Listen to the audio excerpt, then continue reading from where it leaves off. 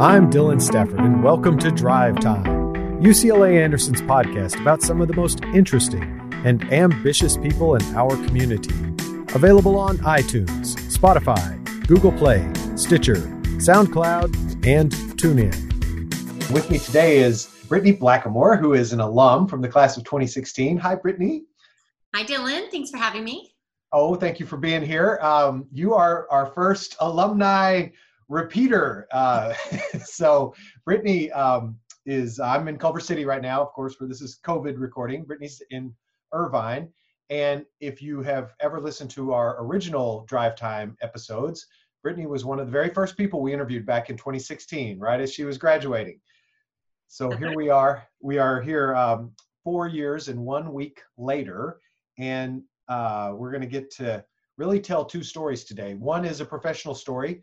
Brittany's had some wonderful career outcomes, but that's honestly not the biggest story we want to tell. In the world of what's bigger, she's discovered and pursuing a philanthropic effort with a nonprofit she's created called Suitcase of Joy. And I really want to give a lot of spotlight to Suitcase of Joy. But, oh, by the way, she continues to really transform her career, which was part of her original story way back when. So, Brittany, thank you so much for being here today. Thank you, Dylan. Thank you so much for having me. It's a pleasure to be back.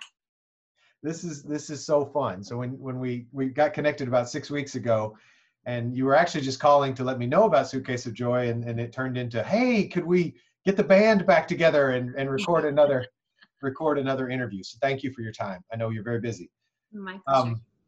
And I haven't told everyone. So your current company is Boston Consulting Group. You're a management consulting. You're working in private equity consulting. That's right. And so when I say you're busy, I mean you're busy. And Very busy. So why don't we talk about Suitcase of Joy first, and then we'll talk about what's happened, because you went from good to great to really great. Starting Anderson, graduating Anderson, and then since then.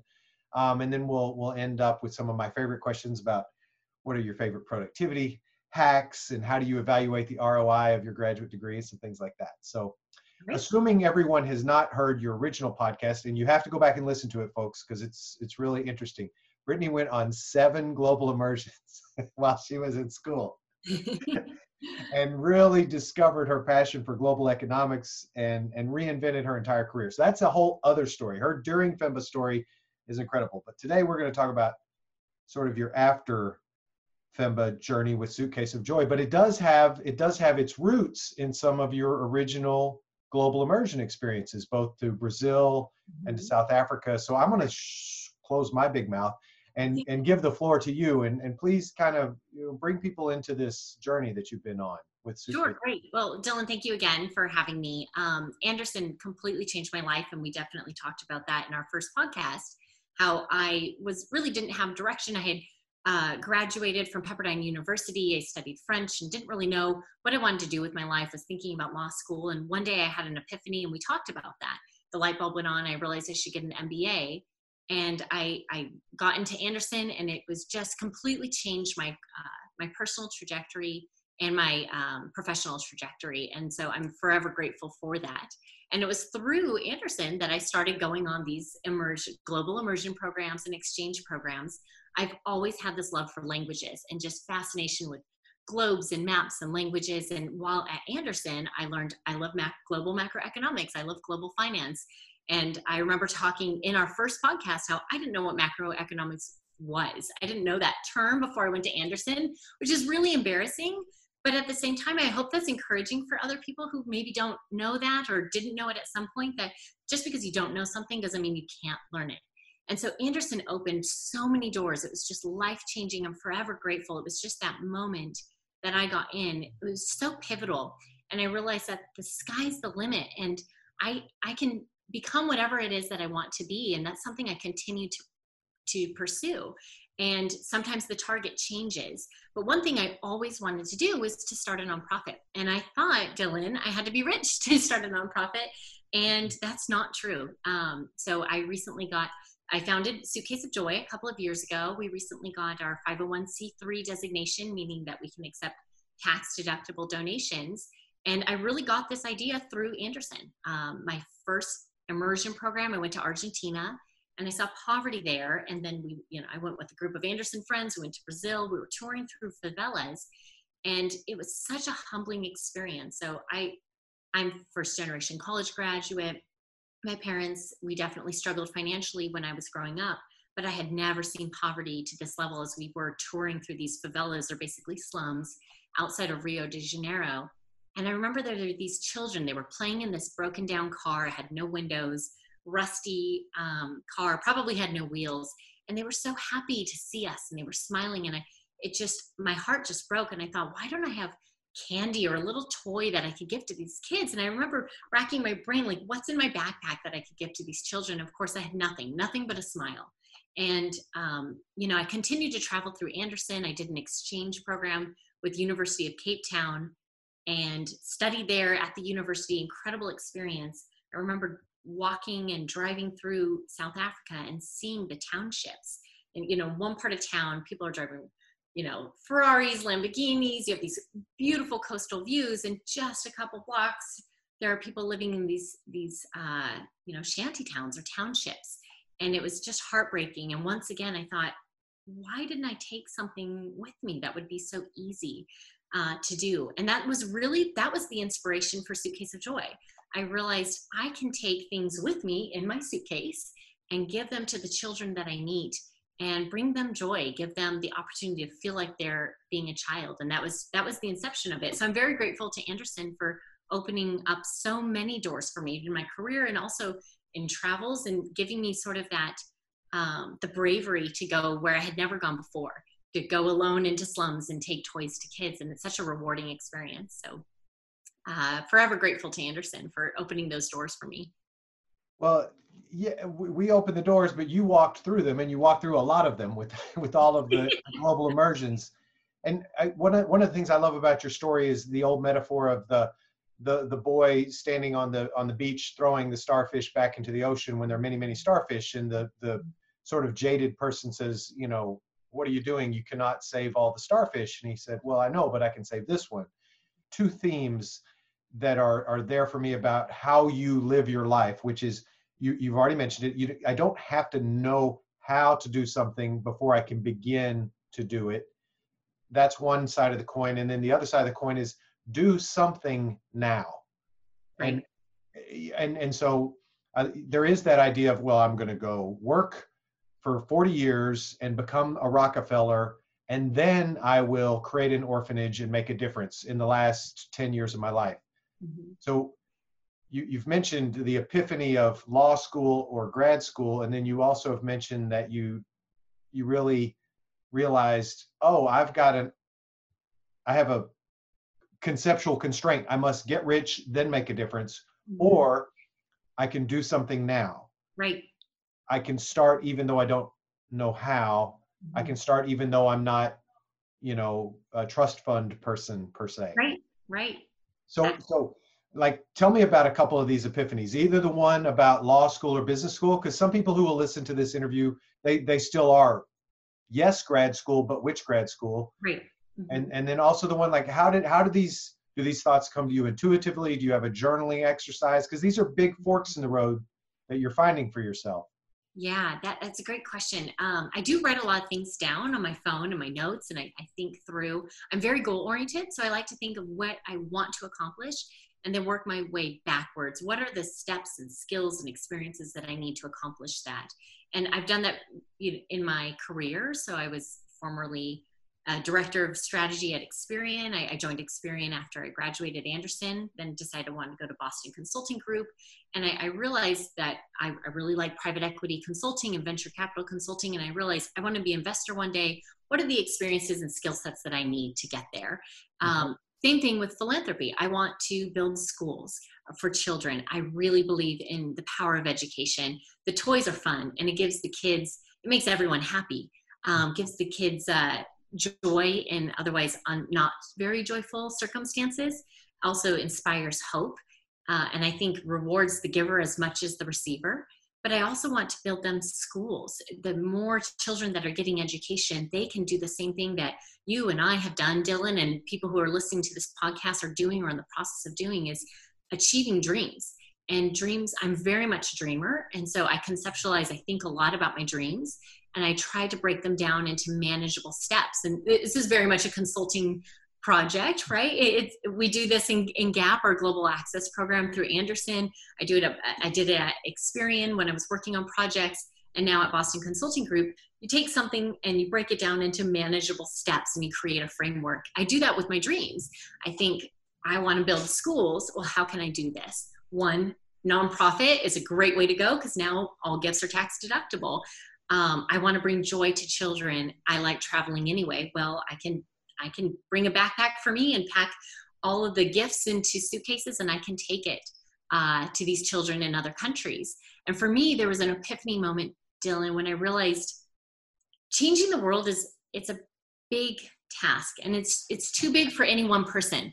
And I think I just grew up as one of those kids that wanted to change the world. And I know there are so many other passionate people who want to change the world, but it's too big for one person. I remember landing in Nairobi and just thinking, even changing just this city is too big for one person, much less the world.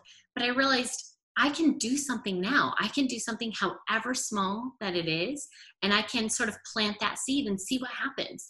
And maybe that child will get a better education or want to pay it forward for someone else. And that's really what inspired me, is when I realized I could do something, I knew I should do something. And so I packed my bags and went to Africa. What goes in the suitcase? So it really started with me posting on social media. I had this dream. I realized I should be taking things with me, decided to go to Africa, posted on social media and said, hey friends, do you have gently used books, clothing, toys? And I was overwhelmed, and people started giving me books, any kind of child's toy, and clothing, of course, socks, notebooks, pencils, anything school related.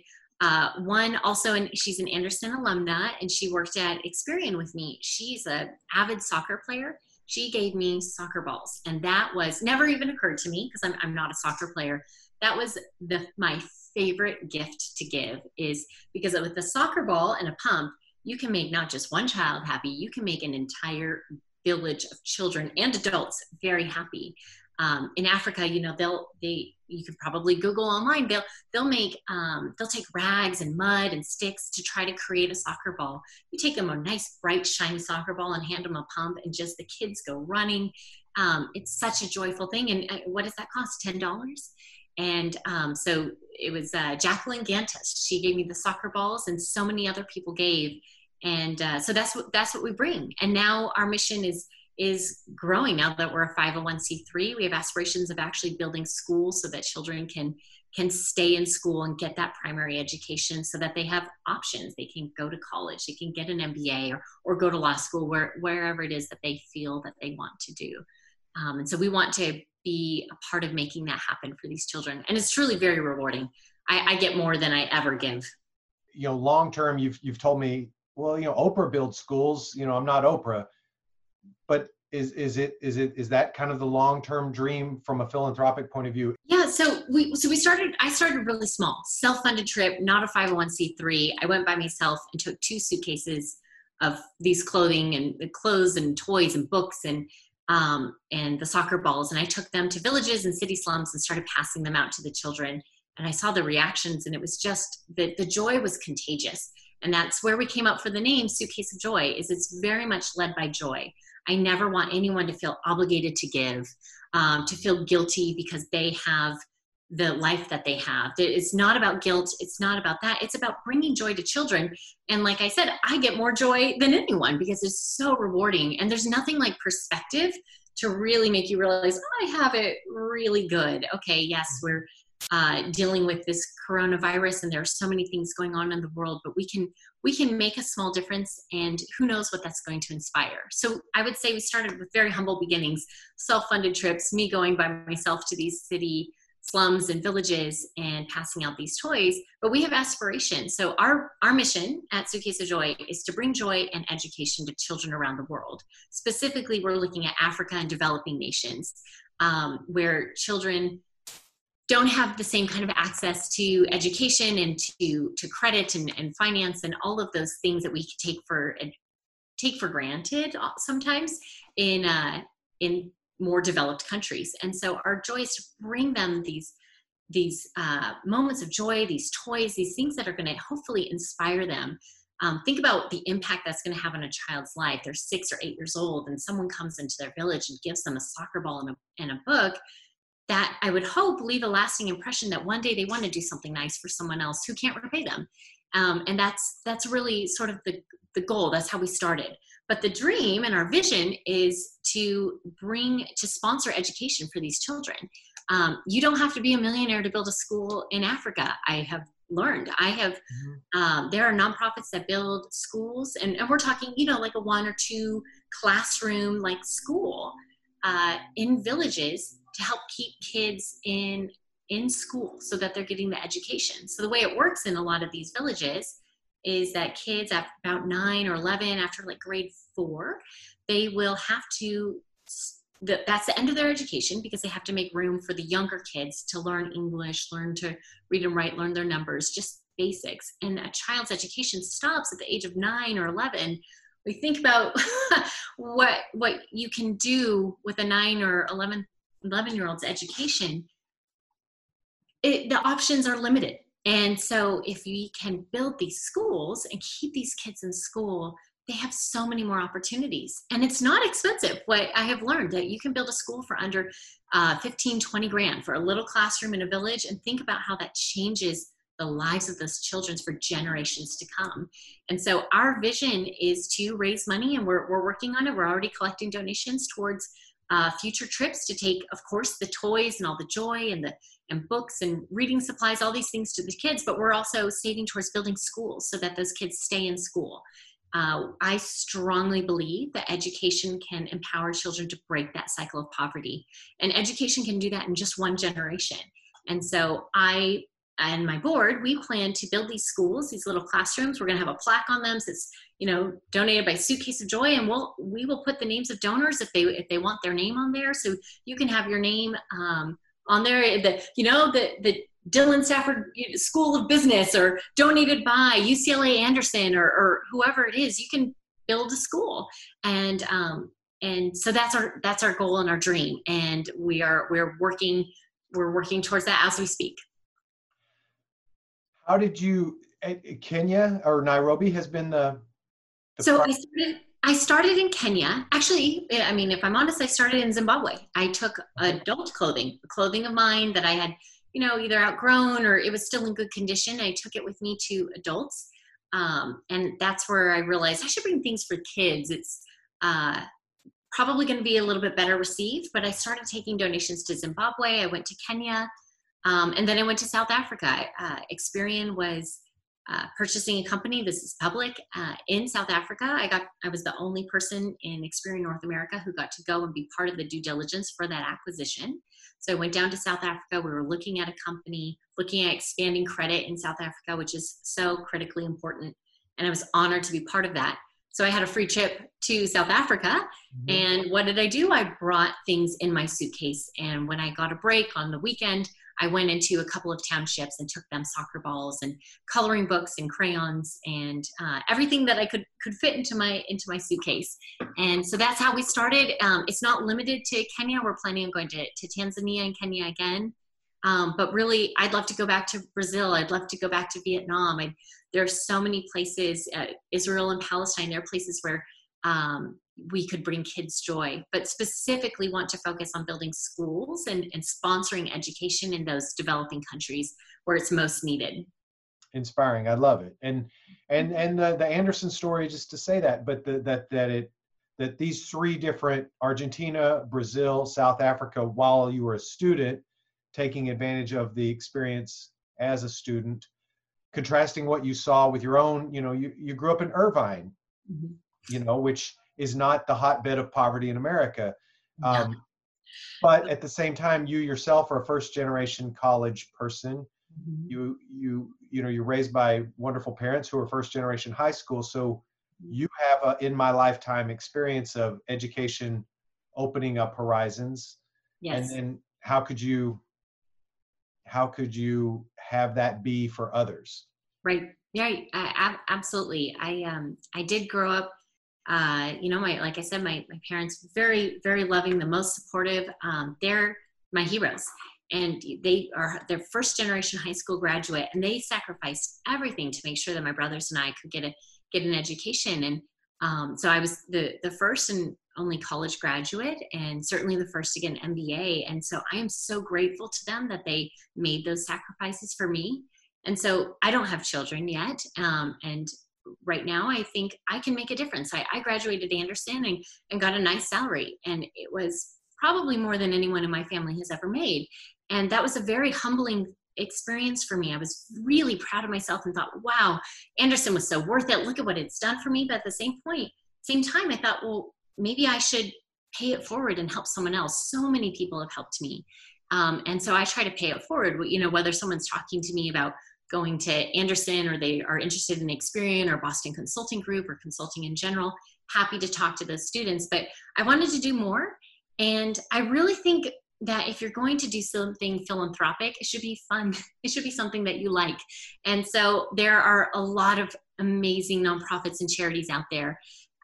For me personally, I love traveling to the kind of off the beaten path. I like going to the Middle East and Africa. I like learning other languages. I like going places where normal people don't usually spend their vacations. And for me, that's fun. It's exhilarating. And if I can do that and also bring these toys for the kids, it's just win-win-win across the board. I'm getting a great trip and a great experience. The joy that I take and the photos that I take, those memories, I get to keep those forever. And then I get to think and wonder, what are those kids going to do with that? Are they going to go ahead and pay that forward one day? And they'll think about the incredible stories that they'll have, right? Someone brought a book or a soccer ball into their village, or someone helps them. There's so many people who go on to do great things, and those who turn around and reach down a hand to help someone else. I think it's really rewarding for everyone, and it creates a nice cycle. So there's lots of people who are doing great things in Africa. What I have learned is that the problem is much bigger than all the wonderful people combined who are trying to help it. And so I wanted to throw my hat in and see, what can I do? Well, I can travel there. I can start this 501c3. It is, it's my nights and weekends thing. I have a day job because I am very, very determined I will never take a penny from Suitcase of Joy. This is all for the children. But the reward I get and the experiences I get make it well worth it. Well, maybe somebody's listening like, well, that doesn't sound super safe. I mean, you had an experience once that didn't go well, like, how do you maintain your personal safety as you Great question.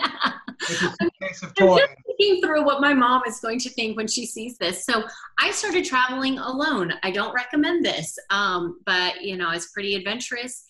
Anderson taught me to do things that I didn't think I could do, and to take on challenges and to figure things out. And I figured out how to be kind of a scrappy, self-reliant traveler. And so I went to Africa alone. I realized pretty quickly that maybe not the best idea, especially when giving things to children. So in the villages, it was so wonderful. The adults stood by and watched, and while the kids came and took things from my backpack, and I handed them out, and was very wonderful, warm, very safe experience. In slums in Nairobi, very different experience. And I learned very quickly you shouldn't put your phone and valuables in the same bag that you're handing out toys,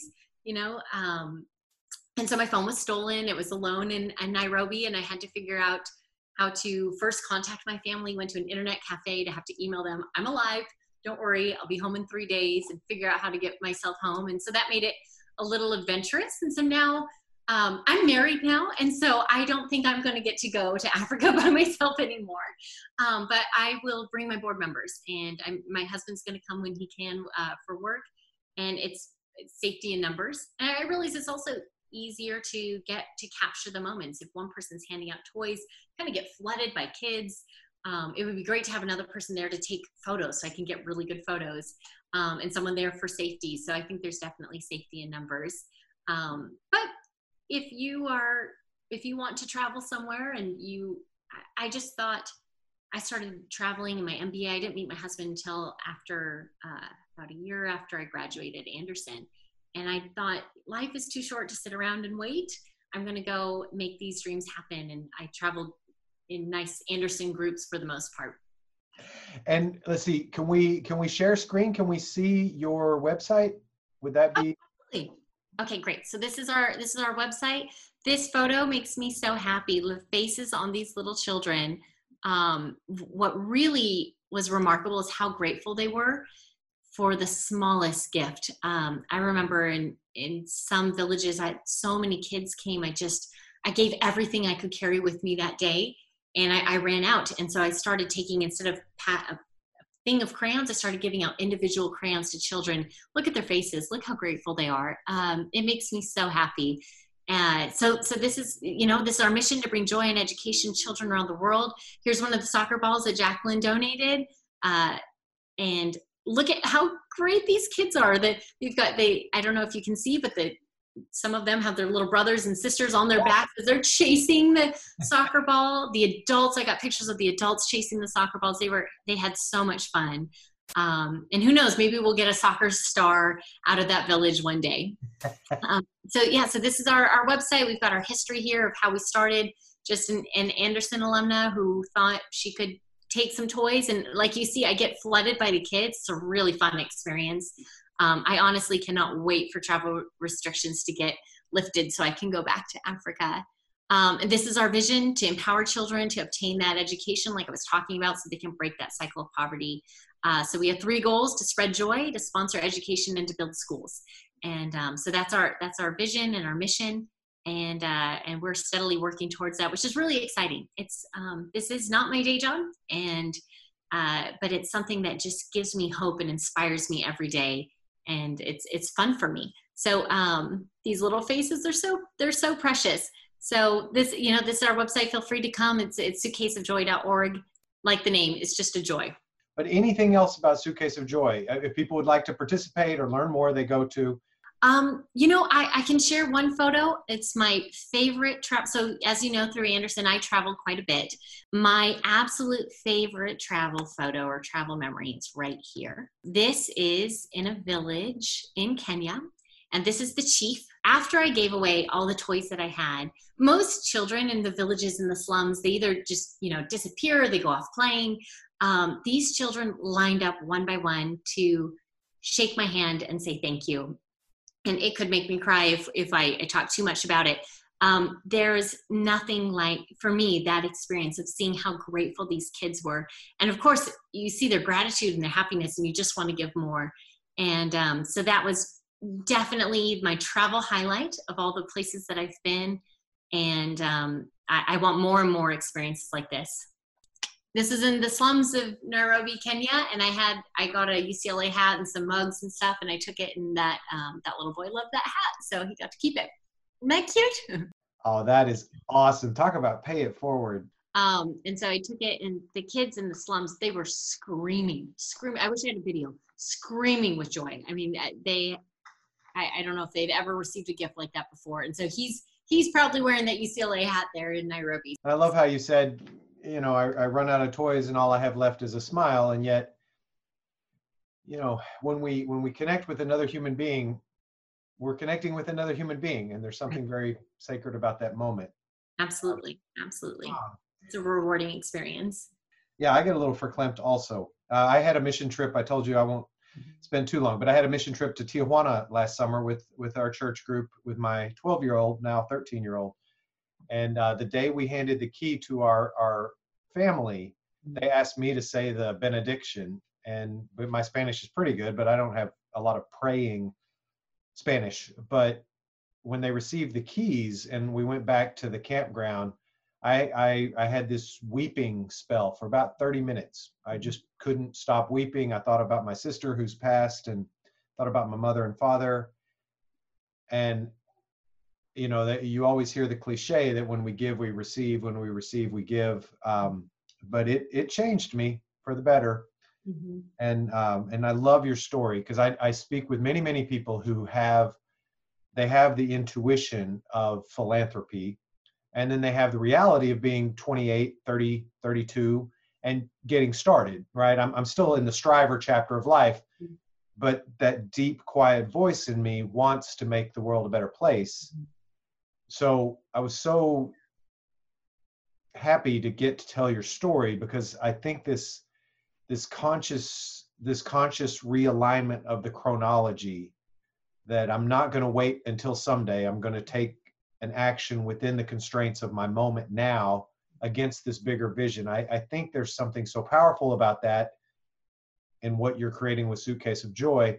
And oh, by the way, and I guess this can be our segue, you've also used that to reinvent your career. So not to tell the whole story of your pre-MBA and during MBA, but you doubled your salary during your time here, and then launched yourself into a leadership program, and then stepped away from, you probably could have gone with Experian for many more years, but you heard the call for private equity, for investing, for mergers and acquisitions, and now you've placed yourself into one of the premier post-MBA destinations with BCG. So, you know, give people some of the lessons that you've learned, because you do a lot of this, begin with the vision and then work your way toward it. So I went to Anderson. I was a career explorer, did not know what I wanted to do.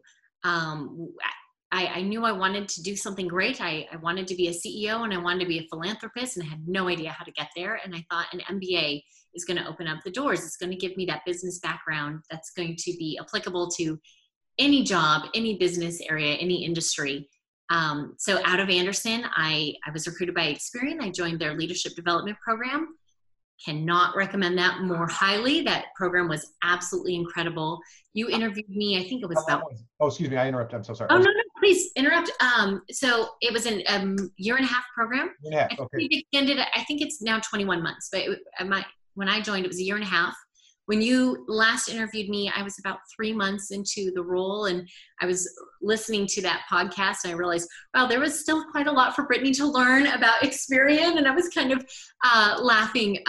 It was a great program. So the leadership development program was sort of like being an internal consultant, worked on strategic projects, interfaced with the C-suite. I worked on some high-level strategy projects, some acquisitions, venture investment. Really got to see a lot of the business. Experian has a lot of different industry verticals and does more than just, you know, the credit bureau that you think of in America. And was coming out of that program, I was promoted into a director of strategy level, where I led a team. It was my first time being a direct manager. Not only did I have direct reports, they had direct reports, and so I had this team I had to manage, and there was definitely a learning curve there. It was a great experience. I loved everyone I worked with. I stay in contact with all of them. It was a difficult decision to leave. I stayed in that role. I was at Experian for 3 years. Okay. A year and a half in the leadership development program, a year and a half in the director level role. And I realized that I was very passionate about mergers and acquisitions, venture investments, private equity investment. And that's when I decided to join Boston Consulting Group, because I wanted to get experience in other industries. So since joining Boston Consulting Group, I've worked for the Fed, I've worked with large healthcare companies, private equity clients, technology companies. So I've really managed to get a lot of experience. You learn a lot in a consulting position, and get a really broad range of experiences, and work with very high caliber people. And I've learned a lot about creating frameworks and how to break down complex problems into manageable pieces. And I think this is something that I do with my dreams. I did this at Experian while I worked on projects, is taking something that's big and complex and breaking it down into its sort of essential elements, and then figuring out what actions need to be taken. So that's been my journey. I've been at Boston Consulting Group for now about a year, primarily focusing on private equity and M&A consulting. But like I said, I've worked in other industries as well. Really want to broaden my experience across those different industries and verticals. I'm very passionate about investing. So one of my goals, and if you interview me in 4 years, it'll be really interesting to see if this has changed or not. But my goal is to start an investment fund for private equity and venture capital that invest in entrepreneurs and businesses in emerging economies. So I think there's so much opportunity there. So not only Suitcase of Joy, of course, it's completely philanthropic. We're doing it because it's joyful. And frankly, Suitcase of Joy gets me up in the morning. It gives me something to live for and to feel excited about. Because for me personally, Dylan, what do I gain if I become, a partner at BCG or a CEO or a principal investor, and I haven't helped other people? I think, I think personally, I would find that not fulfilling. And so by having something that I'm doing that's bigger than myself, it really gets me up in the morning, gets me excited. So now my goal, to finish my point, my goal is to invest in these emerging economies with a for-profit investment fund that invests in entrepreneurs and businesses and helps bring economies and build up these economies in these emerging markets. And I find investments and transactions really interesting. I've been working on that for the last couple of years and find that fascinating. Again, was not aware of mergers and acquisitions, investment banking, venture investment before Anderson. Even during Anderson, I was just starting to learn these things. And so it's amazing how you get that education, that MBA, and you get into these jobs, you can create opportunities for yourself. And that's something I've tried to do, is realize that I find, XYZ, I find mergers and acquisitions interesting. Let me go talk to the head of mergers and acquisitions. Let me talk to our chief investment officer at Experian and see how I can get involved. And I've done that through my career. I find that you can chart a path for yourself and figure out where you want to go and the steps you need to get there. And that's what I've done. And that's what I'm doing now, is I want to see, how can I create an investment fund that we get these kids educated, we bring them the joy. Now they want to become entrepreneurs. How do we build up the economies in these areas? There's so much potential in emerging economies. And there are definitely investment funds that are trying to capture that and help promote those economies. And I want to be part of that.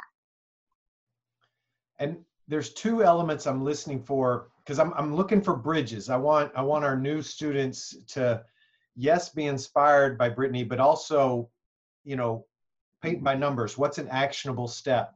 Okay. As you entered, you were a French major. You're a French major at Pepperdine, and you have a love of language, and you're sort of greetings level conversant in many languages, and you can go deep in several. But you didn't spend a lot of your time at Pepperdine running statistical analyses so, you very generously shared, I would have, of course, forgotten that maybe your quant score wasn't exactly the highest on your GMAT back in the day. One thing I want to try to bridge from your story into paying it forward to our new students and future students, I want people to don't gloss over a deficit, right? If I have a deficit, I can redress that. I can give myself patience and time, and I can catch up, because there is an MBA level skill set that you want to be very confident in by the time you graduate, but you don't have to walk in the door with all of that. You can build as you go. Mm-hmm. I think what I hear as I have gotten to know you over the last 5 or 6 years is there's this continuity of let's try. Like you said, do something now. Don't have to know what you're doing before you start. Because that anyone can practice starting before you have it all figured out. That's a work habit, mm-hmm. and it's served you so well. So how do I make that platitude into a practice that someone could literally practice? So I'm sorry, this is not even a question. This is like Dylan trying to figure out what makes Brittany so cool, because there are many, many things that make you really cool. And that's a non-complete descriptor, but you're walking the walk, you're talking the talk. So, and I want people to not just be like, well, she's just unique, but rather, oh no, she did something. So that's a gazillion words. Brittany, you're good. This is great, Dylan. I think you're capturing it really well. So pre-MBA, I was a French major working for an engineering firm, and I thought I was dumb because I'm not an engineer and it's not how I think. And I remember, and I talked about this in the first podcast, I thought about going back to school and becoming a chemical engineer. Well, even if I could get into a chemical engineering program, who knows how well I would do, but I certainly wouldn't love it. That's not what I'm passionate about. It's not my gift. And so I think there's sort of two schools of thought. And one is to identify those areas for development and work on them and improve them. And at BCG, we call them AFD, areas for development. And you absolutely should do that. Work on those areas. And you might find, like I did at Anderson, I love global macroeconomics. I love finance, but I just hadn't been exposed to it. So work on those areas for development. Don't be afraid of them, but also play to your strengths. You know, the sort of strengths finder concept is what you're really good at. If you work on that, you'll be even better and you can be an outlier. And so I try to look for those areas. I think of it as like a Venn diagram, things that I like, the intersection of that and things that I'm good at, and then where I can make a difference. And for me, making a difference could be making a difference in my team or the company, the bottom line, but also having a bigger impact. So at Experian, I really embodied around the fact that we are trying to expand access to credit for people, whether they're, you know, in a poor area in California or in Africa or anywhere in between, trying to expand people's access to credit so they can improve their lives, take out those student loans, buy that house, whatever, achieve those dreams, right? So I think that you want to build on those strengths and build on those areas for development, I think, but don't neglect what really makes you happy. So the intersection of those three things is really going to be your sweet spot. It's something that you like, something that you're good at, and where you feel like you can make an impact on whatever that impact is. You know, at the end of the day, we all need a paycheck. And so you should be making impact in your company in whatever way to make yourself a nice life. But if you can even broaden that and help other people, how rewarding that is. And for me, I think I identified areas that I was good at that I wasn't really passionate about. And then there were areas that I was very passionate about and knew nothing about, or some of them were passions that I discovered through Anderson, through exposure. And I think you shouldn't be afraid of what you don't know. And so at Experian, at Boston Consulting Group, I would be faced with a challenge. And I realized we have so many resources available online that if you don't know something, you can get smart on it really quickly.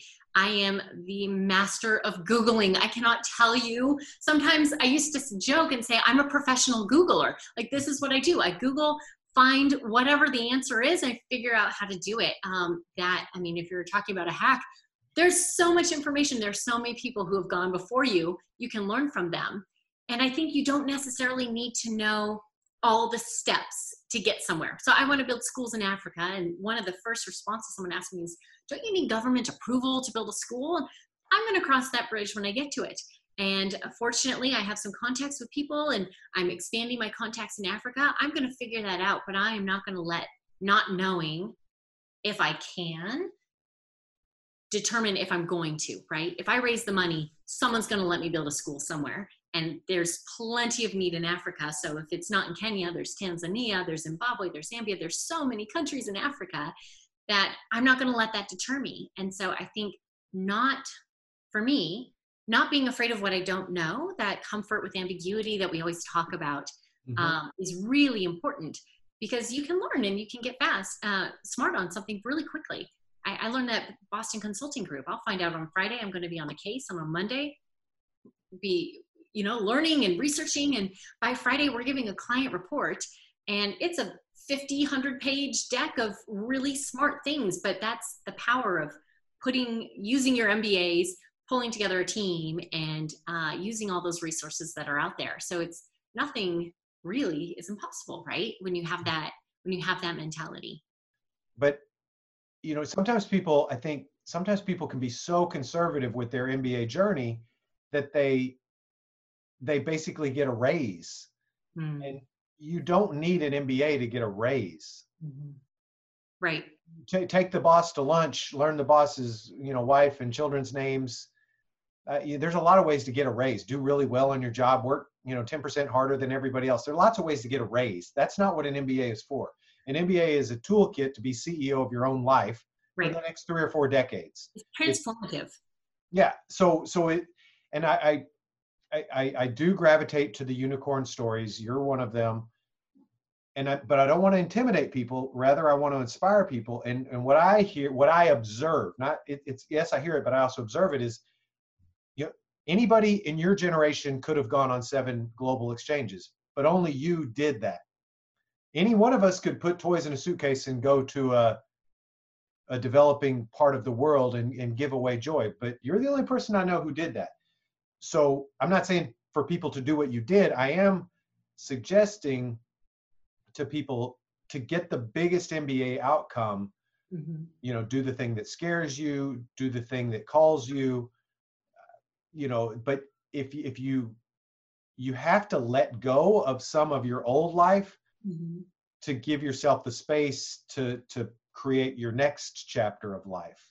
So that change adaptability, I think that's one of the things that I really wanted to just spotlight for right now MBAs and future MBAs, you know, like be willing to let go of what your safety zone might be. And I like your contrast of, you know, AFD, area for development, that's great, balanced out with, but I'm also really good at this and the world pays for this. So, you know, it's the Michael Jordan, right? He tried baseball. That was interesting. He came back to basketball and won 3 more championships, right? He was okay at baseball, but he was really good when he did what he was best at. And the world, you know, could not get enough of his excellence in that arena. I think of the MBA as a launching pad. It's giving you that framework and that foundation that you can be a rocket ship and go wherever you want to go, but it's giving you that solid foundation that you really need. And it's so incredibly valuable for me. I would say that no one should be intimidated of me. No one thought I was less qualified to get into Anderson than I was. You know, I remember when you interviewed me, I had the lowest acceptable math score, quant score on the GMAT. Very humbling. I was very embarrassed by that, but hey, I got in and I actually really like finance. I just hadn't been exposed to it. And so I think don't be afraid of where you're not perfect. Be willing to work and explore and see where you can improve. And those areas where you're passionate and those areas where you're excited and those strengths that you have, build on those, because those are where you're really going to shine. I'm never going to be the world's best data scientist. I led a team of data scientists, but I was not the data scientist, and that's never going to be my skill set. And so I think for many years that bothered me. I'm not an engineer. I'm never going to grow in this company if I'm not an engineer. Well, Brittany's never going to be an engineer. I'm never going to be a data scientist. And even if I worked my whole life, I'd probably be adequate, if at best, but I'm not passionate about it. But what about the things that I am good at? And I think one thing you learn in strategy is not just figuring out what you're going to do, but it's figuring out what you're not going to do and identifying what those are. And so for that can be in your career, your personal life, or even just your day. These are the important things that really matter to me, and going out and figuring out how you're going to achieve those. And for me, I could spend all the time in the world trying to be that data scientist or that engineer. I'm just not going to get there. But I have no problem going to a country that I've never been to by myself, where I don't speak the language, and figuring it out. Learning languages is a strength of mine. And I've learned that apparently, you know, that's a little bit unique and I like it. So great. Let's see what I can use that for. I should use that in my job. I should use that in my fun adventure travel, and use that to help other children that I meet, you know, those children whom I meet in my travels. Any student or prospective student can identify those areas, but some of them come with time. I definitely didn't know where I was going to be when I started at Anderson. When you interviewed me 4 years ago, I was already a graduate and had no idea what was going to open up. And I'm sure if you interviewed me 4 years from now, 10 years from now, I'll be doing different things. But that philosophy remains. I'm not going to be scared of what I want, you know, of what I can't do. No one has a more untraditional path to MBA or consulting than I do. And I say that with pride now, because it's a little scrappy the way I got there, but I figured it out and I'm doing it. And I felt so intimidated and so afraid. I was afraid to even go to those you know, the on-campus recruiting, the OCR, networking events with the iBankers, the investment bankers, and the consultants. they understood this world so much better than I did at that point, and I felt so intimidated, and I didn't think I would ever fit in. Well, I do now, and I figured out how. And so anyone can do that if they're determined enough. And I think what's really important is figuring, well, what do you want to do, and figure out the necessary steps and kind of back into it.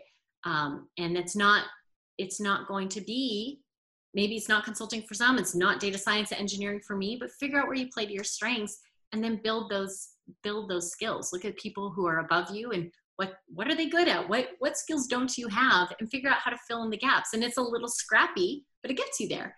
Give my dreams oxygen. Let my dreams, let them manifest, and then work backwards from that vision that I see in the future all the way back to right now. What am I going to do today, this week, this month, this year? And any of us, any human being on the planet has the skill set to do that. We're with imagination. Mm-hmm. Absolutely. Everything that gets built twice, once in my brain and then a second time in reality. That platitude or that cliche. That's right. I like that. So okay, so let's do the cold calculating. You know, when people say, "Well, tell me about the ROI for your MBA," and it could be the financial aspect, it can be the experiential aspect, it can be the opportunity aspect. But I mean, we did talk about the brass tacks, you know, and how long it took you to pay off your MBA. But a lot of people it's like people have undergrad debt. It's an uncertain world right now, you know, jobs wise. So when you look back at the fork in the road, law school business, I did business. Here you are 4 years later. So how do you evaluate the ROI of your investment in yourself?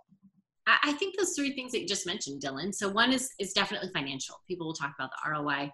Business school is not inexpensive. It is a big investment.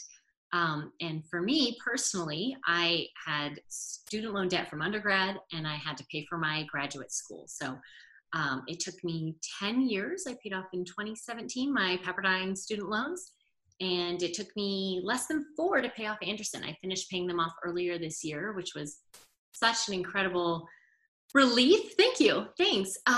There should be like commencement or something when we get our loans out the door. It's such a great feeling. It's such a great feeling. And I think that was really determination on my husband, Patrick, and I. We really determined we want to pay these off. We're going to pay them off aggressively. And we paid off quite a bit last year and finished paying off earlier this year in 2020.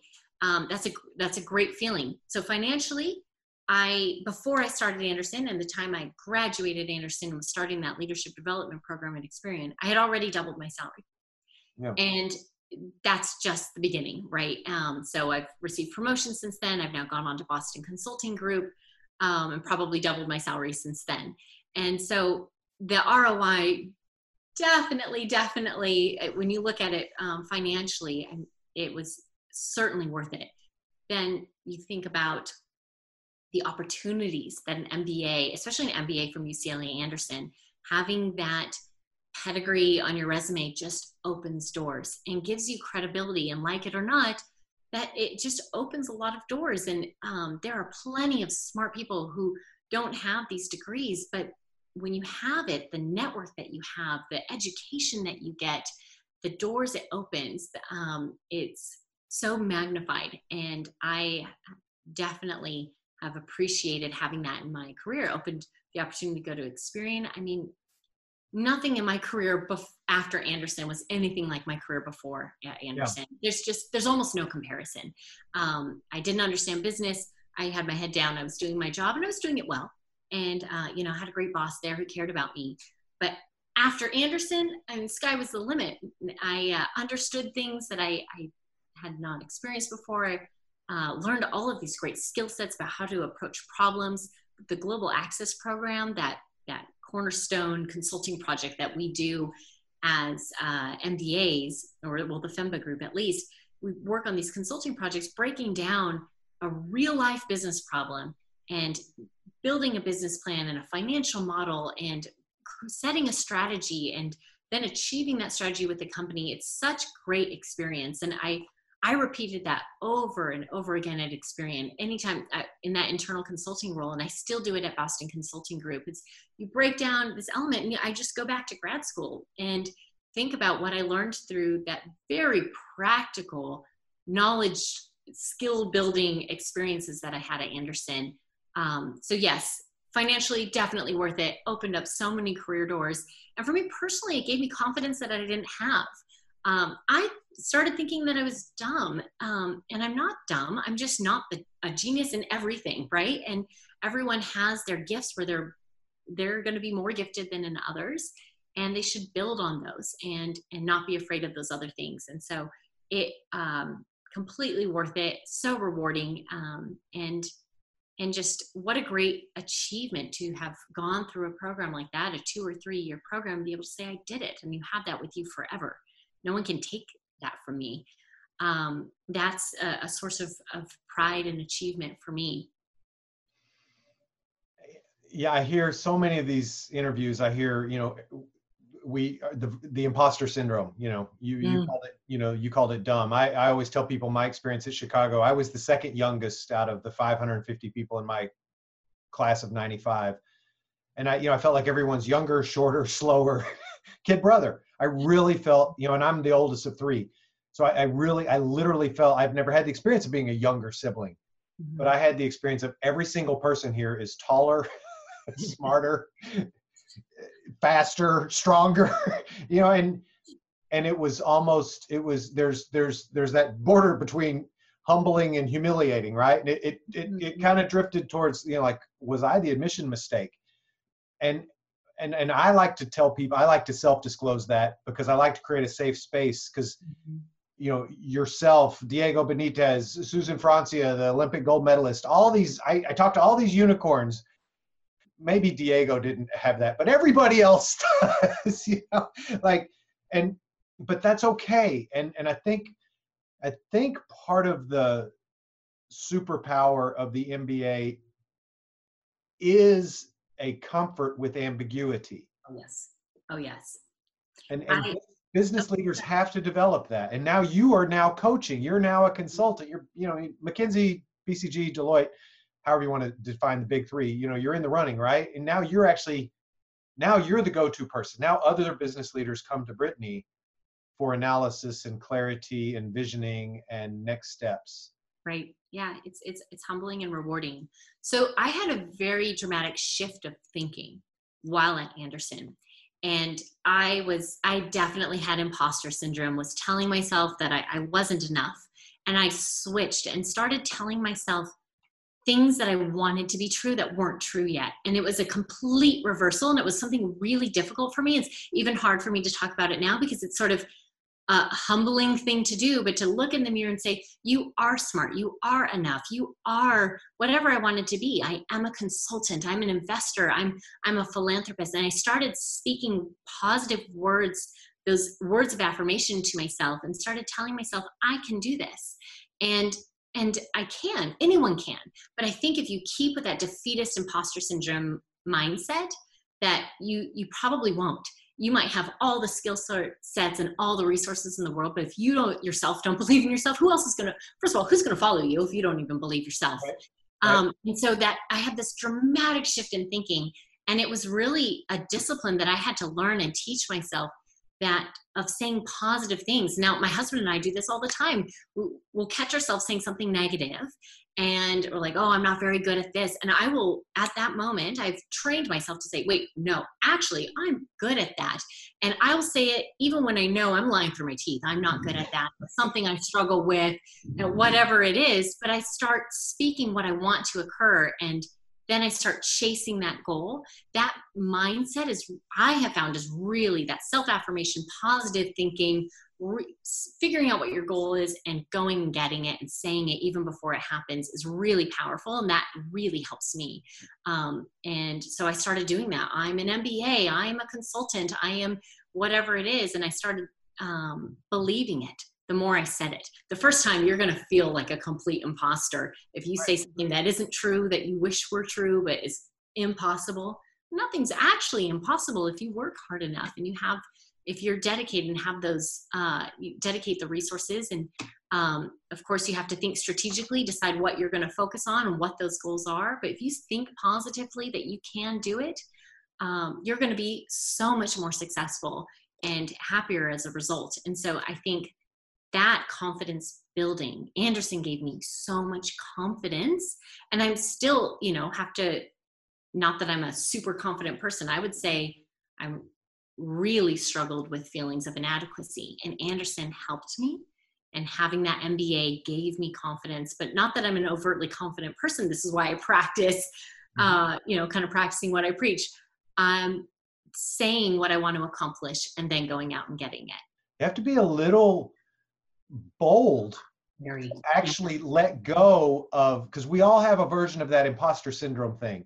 Mm-hmm. Well, it's good for her, but it's like, am I willing to let go of the mindset, my pre-MBA mindset, that a good raise is 15% or even 20%? Like, that is a good raise. Am I willing to let go of that? Because if I let go of this which I built so hard with so much effort to this moment, there's yet something bigger waiting for me beyond that.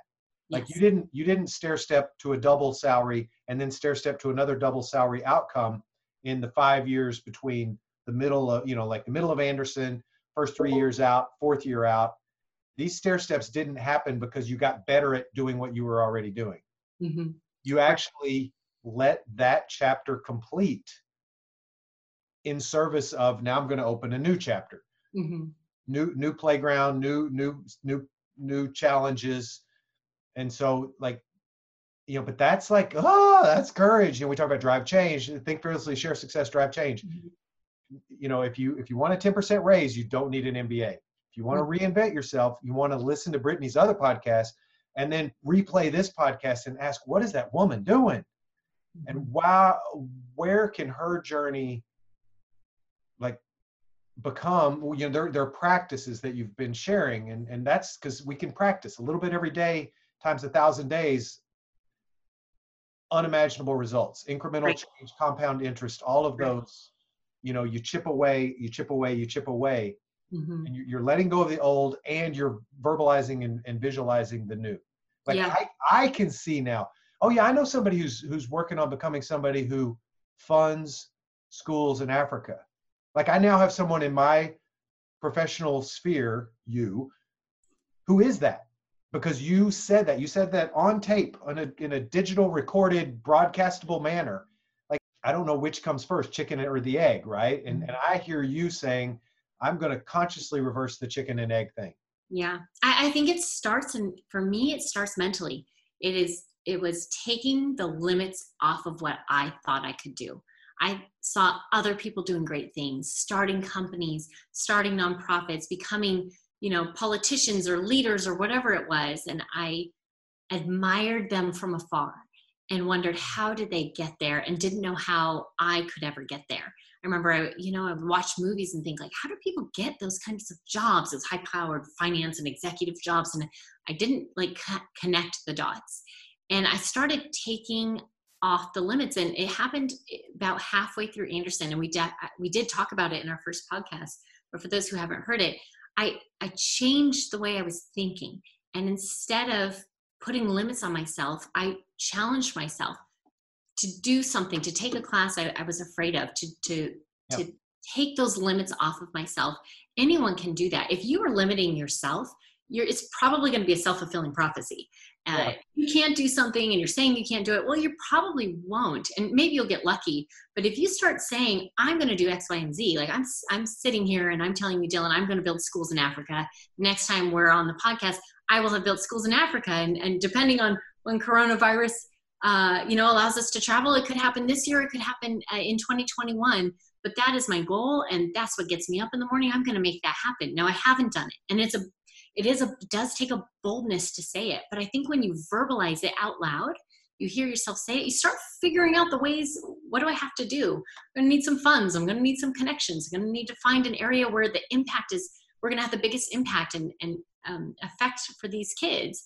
You start verbalizing it, taking the limits off, and then you will achieve it. And I feel like Anderson did that for me. And there was that pivotal moment where I realized when I left my job, I was a FEMBA, I was fully employed, and I was getting my MBA at night, decided to leave my job because I wanted to maximize that UCLA experience, and I didn't want to graduate having been afraid of those classes that intimidated me. And I decided to just buckle down and take them. I audited my finance class. I don't know if I told you that, Dylan. It's so embarrassing. It's so embarrassing. They wouldn't let me retake it. I got a B. They wouldn't let me retake it and for a better grade. And I said, well, can I just sit here? Because I don't feel like I got it the first time. And after I left my job, I did. I sat there and absorbed it. And it all made so much more sense. And that was what I personally needed. And so I think if you're not afraid to be humble, but take those limits off. So there's sort of this humbition, right? You want to be humble but ambitious. I didn't coin the term, but I love that.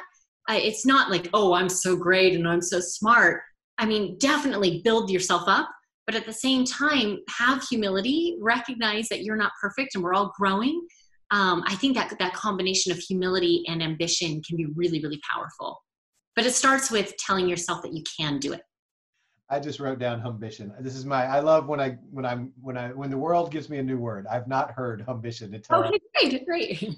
So I will always know that word was given to me by Brittany, even if it's not your word. So it's not. I got that from a coach I had at Experian, and I loved that. Yeah. Excellence without attitude. That one that's our old Anderson catchphrase from way back in the day. Oh, is it? Okay. Yeah, that was before Share Success and Think Fearlessly. So you may have already answered a favorite productivity hack, because I think these mental frameworks that you've consciously built the muscle to live within, now you've enrolled your husband in doing it, like maybe that's already the best productivity hack. But free choice, anything else in the world of things that that help you be the high productive person that you need to be? Because it is like, okay, Friday, here's your assignment. Monday, you're on the case. Following Friday, you're making a legitimate water holding business recommendation to a client. I mean, that's a fast paced life. How do you anything that's really working for you these days that maybe future MBAs would love to know about? Sure. So I don't know if it's that noteworthy or grand, but what works for me is I write down what I need to accomplish. And it's usually on my phone. So I like handwriting it, but I don't often do that. I'll write it down on my phone, and then I reorganize and reshift the priority. So first I write it all down. I don't think about the priority list, what's important, what's not, just the things on my mind that I think I need to do. I like to get it on paper or capture it digitally, so I'm not spinning on it. So my mind is sort of free. For me, I think about it like my computer. I want to clear out all the open windows so I can just focus on what I'm doing. So I capture it all down so I don't have to be spinning on it. And then I look at the list and I think about what's most important and what's going to have the biggest impact. And it's just a strategy exercise or prioritization exercise, I should say, is what can I accomplish? How much time is going to accomplish? And I sort of organize it. It's not a perfect list, but something I've encouraged friends to do who get overwhelmed is write down everything you have to do. Put it figure out what the top 3 most important things that you must do, draw a line under that, and do those 3 things. And when you've done those 3 things, come back to the list. There'll probably be more. You might have another few things to add. Some things might fall off the list, and reevaluate and just focus on the most important thing. And it goes back to that strategy, is figuring out what you don't need to do. And so that's something I learned at Experian and Boston Consulting Group is, it's really not about how many hours you're putting in. And, you put in a lot of hours and a lot of hard work, but what hours and what actions are going to be the most helpful in finding the answer or getting accomplished whatever it is you want to get accomplished. So that prioritization list is a really simple, easy way for me to figure out, these are things I need to do. I just need to get them off my mind. So that kind of releases anxiety for me right there. And then think through what's the most important. I do this with Suitcase of Joy. I do this with work. I do it with my personal life. Simple list, figure out the most important things, do them, and then reevaluate. Because other things become higher priorities, and some things, maybe it's a nice to have, but really not necessary. In BCG, we think about getting to the answer, right? We're doing a private equity case, and we're thinking about, should we tell them to buy or not to buy a company? And of course, it's much more sophisticated, and we go about it in a way that limits our liability. But we are essentially, that's the question. How do you get to that answer? And so there might be a great analysis or financial model that I could build, but if it's not getting me to that answer, it's a nice to have and should be deprioritized. but the really important things must get done. And those are the things that are going to give you that answer. Same thing with Suitcase of Joy. There are lots of things that I could be doing, but I have limited time. I have a full-time job. I have a husband. I have other social things. I like to work out. I want to fit all these things in. So I think what's the most important thing that Suitcase of Joy needs today? And I try to do that thing. And that just helps me. And it's really simple. I'm very big on trying to simplify things to achieve your goals and not trying to do everything. I think as an ambitious person, I see ambitious people do it all the time. I used to do this. I still do it sometimes. You want to do everything, and then you end up so scattered you don't actually accomplish anything. I find it much better do one thing well. Okay, next project. So that's something I do. So this has been fun, and I love the idea that we'll talk again in another 4 years or some interval in the future. How crazy cool could that be? So, and Lord knows what your life will look like then. Okay, so let's wrap up. Anything we should have said we didn't say? Any acknowledgments, shout outs, mom, dad, husband? Oh, there's so many. My family has been such an anchor to me. So my husband, Patrick, my parents, my brothers, they're my rock and my center. And so grateful to them. Very grateful to my board, Kelly Day, Stephanie Buchanan. They were the first to believe in me when I started Suitcase of Joy and posted, first to donate. They give tirelessly and selflessly of their time to support Suitcase of Joy. Everyone has their own job, and they're just doing it out of the kindness of their hearts. I am so forever grateful to them and indebted, and to everyone who has supported me along the way, whether it be the coaches and sponsors and mentors that I've had at Experian and Boston Consulting Group, to those who have given to Suitcase of Joy, people who work at gas stations, to executives, and everyone in between. It's been really a blessing. And so I'm so grateful for their support. And Dylan, of course, I want to thank you and thank UCLA Anderson for changing my life in such a powerful way and equipping me with the tools that I needed, that now I can pursue my dreams that I didn't even have while at Anderson, that I can achieve them because of that foundation, that launching pad that you and everyone at Anderson gave me. So I'm eternally grateful. Thank you. I'm really grateful for your time. I know your time is, I don't even want to know what your hourly rate is these days, but I appreciate you taking some time on a Friday afternoon that we could tell this part 2 of your ongoing story. These last chapters are really, really substantive, and they are the chapters that happened during the MBA, immediately after, and that first 2 and 4 years afterwards. And so, all of us, like, what do I want during school, the first 2 years, the next 2 years, like that 7-year window from the start to graduation, those 3 years, that launch out of the MBA, that sort of relaunch a couple of years after you've gotten your footing.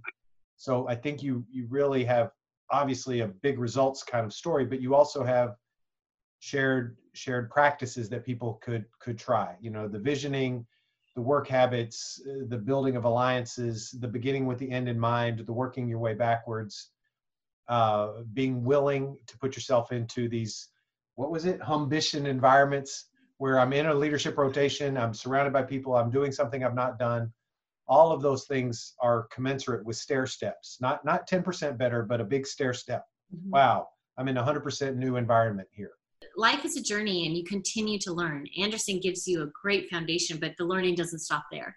And every day you continue to learn. And that's why what I've personally learned is I don't have to have all the answers to accomplish that goal if you continue to move towards it. And I feel like anyone can do that. Just know that you're going to learn along the way. You don't have to have it figured out to get started. And I think that's really powerful and gets me going. And it's definitely, it's a group collaboration. I wouldn't be where I am now if it weren't for the people who have helped me. And so that's part of the reason I started Suitcase of Joy. I can't pay those people back. There's not a way for me to. And so let's invest in the younger generation and see what they're going to do. Thank you, Brittany. Thank you, everyone, for listening. This has been Brittany Blackamore. We're going to have several different fun links. We'll have a link for Suitcase of Joy, obviously. We'll have a link for her LinkedIn profile. We'll have a link back to her 4 years ago podcast if you'd like to hear that, or just play this one twice because she said a lot. I'm serious about this. You should listen to this twice. This is a person you can learn a lot from, and that's why I'm so grateful for your time, Brittany, for paying it forward. Dylan, thank you. Thank you for the opportunity. I cannot wait to send you a photo of our first school. Yeah, that'll be, oh my goodness. Yes. Yes. All right. Dylan, thank you so much. Thanks, Brittany.